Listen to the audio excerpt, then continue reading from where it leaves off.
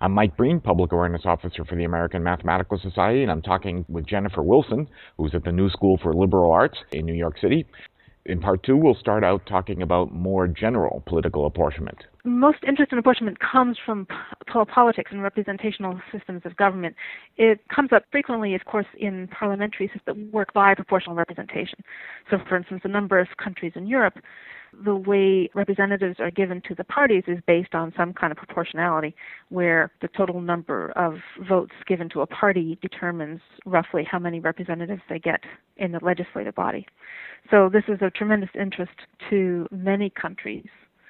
The questions that people ask are a little bit different there. For instance, one of the things you have to think about if you are using a proportional representation system and you're thinking about apportioning representatives based on it is whether your apportionment method encourages coalitions or discourages them. Because one of the problems, as you may know, that can happen in a proportional representation system is you can get a lot of smaller parties with a little bit of representation, but not enough to have any significant power. And many people feel that in that case, it's good to encourage cooperation among these smaller parties.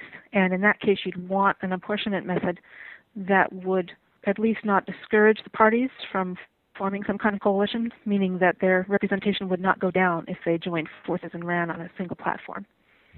So these are some of the issues that come up in a proportional representation system. Is the mathematics, straightforward? Does it just involve fractions, or are there? Yes, I've avoided talking about the mathematics, but it is very, very simple. And certainly with Hamilton's methods, it's easy to describe in a sentence, basically. Assuming that your house size is fixed, you calculate the quota for each state. And again, what that is looking at the proportion of the population that each state has, multiplying by the number of seats available, and that's each state's quota.